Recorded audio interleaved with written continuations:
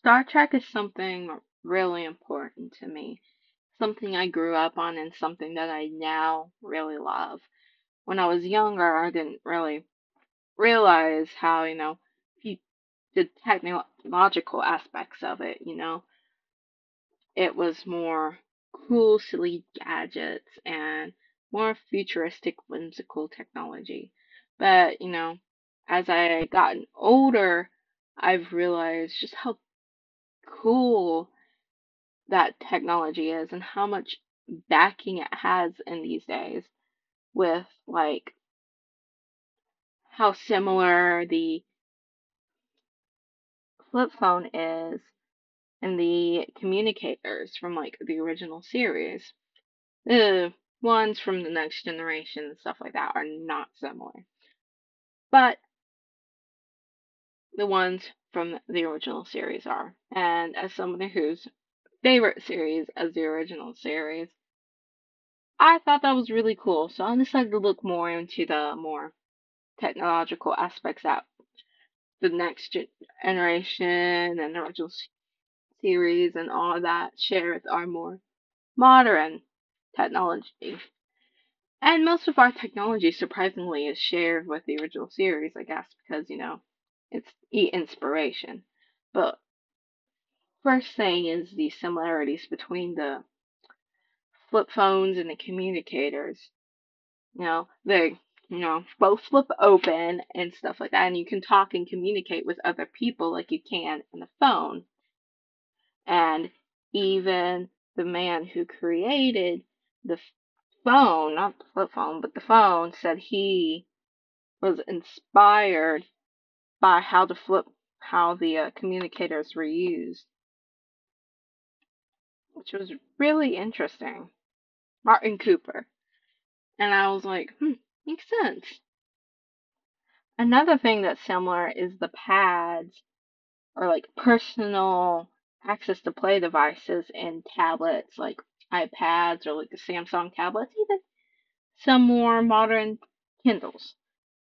And it's not really the original series that looks familiar because they're very blocky and they use styluses and stuff, and we do use styluses on our iPads or whatever, but not like they do in the original series.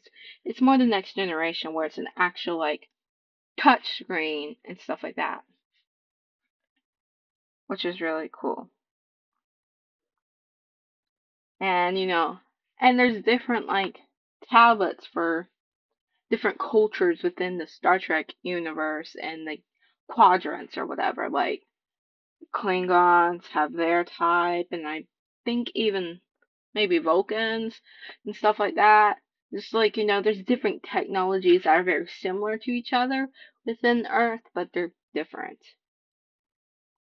Another thing that's similar is the Universal Translator and things like Google Translator or just general translators out there that help us.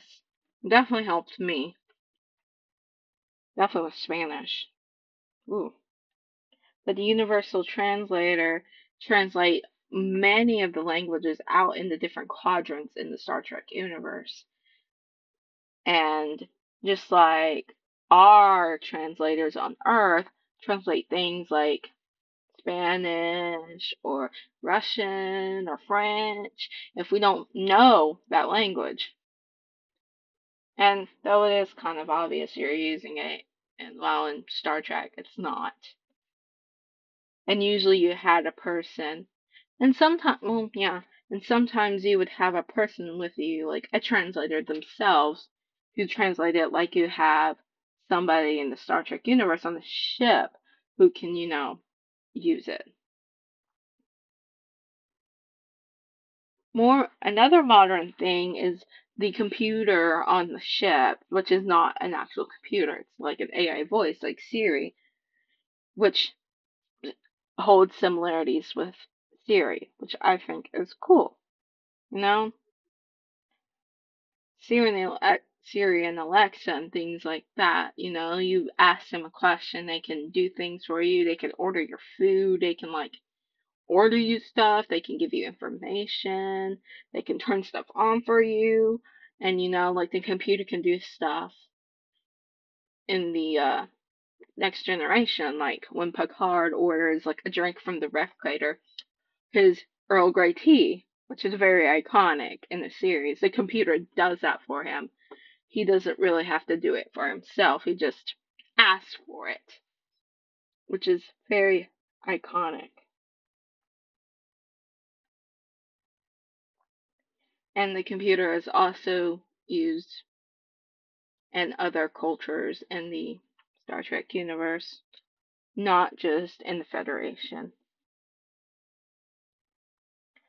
And Star Trek also inspired the medical field, just not the technological field of our modern technology. It also influenced kind of the modern medical field, not like super inspired like we saw with technology, but things like tricorder and hyposprays are in development. They're not really out there yet, but it got people inspired to make something, which I think is cool. And you know, there's one thing that's out there now, actually, the BioJect 2000 needle-free injection management system, which, acts like a lot like a hypospray, and it's delivered to put vaccines and other pharmaceutical injectables by producing a high pressure stream like a hyperspray does, like we see McCoy do, or any other medical officer in Star Trek.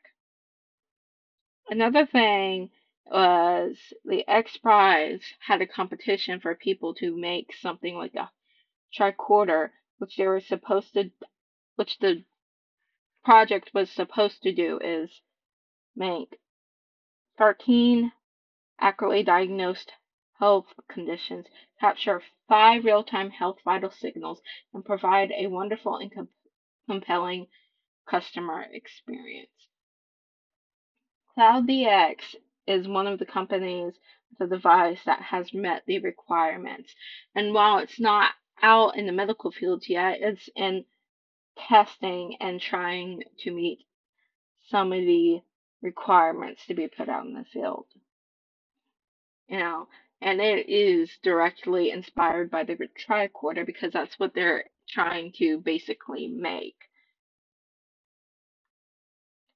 But even if there's some things in our modern world that are equally level to some of the Star Trek technologies, there's some Star Trek technologies that are even considered outdated, which is interesting because it's meant to be the future, but it was made in the 60s, so things can't all be in the future because we've passed it.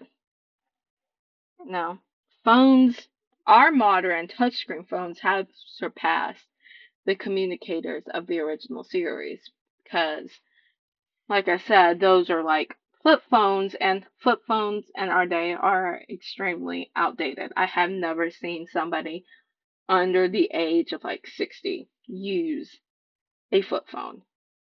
You know, with our modern phones, we can just touch a screen and call people by just touching it. You don't have to really put in the numbers unless you don't know the number.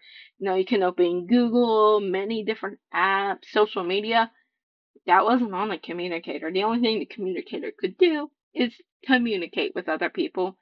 Well, our phone can do 1,000 times that. Communicators couldn't even text. Well, in the alternate original series, they could.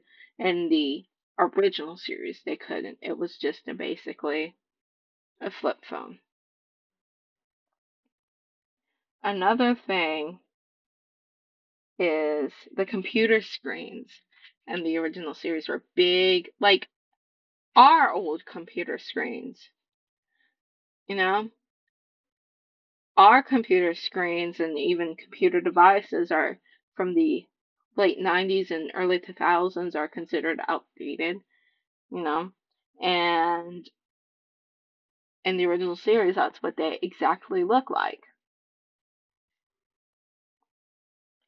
Even the pads from the original series are a bit outdated because they're very blocky and,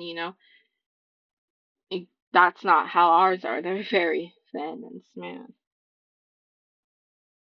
But there is still even technology in the Star Trek universe that is very far in the future that we will probably not be able to access within my lifetime. Things like warp, where which even Einstein said that it's not exactly possible in his relative theory, where he said the speed of light is consistent, and furthermore, nobody in our universe can go farther than the light. So, maybe we might achieve it one day, but I don't think it's in the future. And another thing is the teleporter, where, it rearranges your atoms and transports and put your atoms back together in another place, which is kind of scary, and I don't think we have the technology to really do that now. You know, it only exists in science fiction. You see it at many places. So, it's definitely a dream of humankind, but quantum mechanics is very difficult and hard. But, I think it's achievable one day. Maybe not today, but maybe one day. And another thing Star Trek uh, influences our modern, pop culture, not even just technology, you know, through how it affected the progressiveness of TV with, multiple colors in the 60s, which was very scandalous. It even had the first interracial kiss on TV, which was huge. And it had a lot of female characters and a lot of strong female characters for it there. Uhura, she's very iconic with how famous she was on TV and how the Federation Starfleet is very multicultural and how that's what Gene Roddenberry, the creator of Star Trek, wanted. He said if He said Star Trek was an attempt to say that humanity will reach maturity and wisdom on the day that it begins, not just to tolerate, but take a special delight in differences and ideas and in life forms.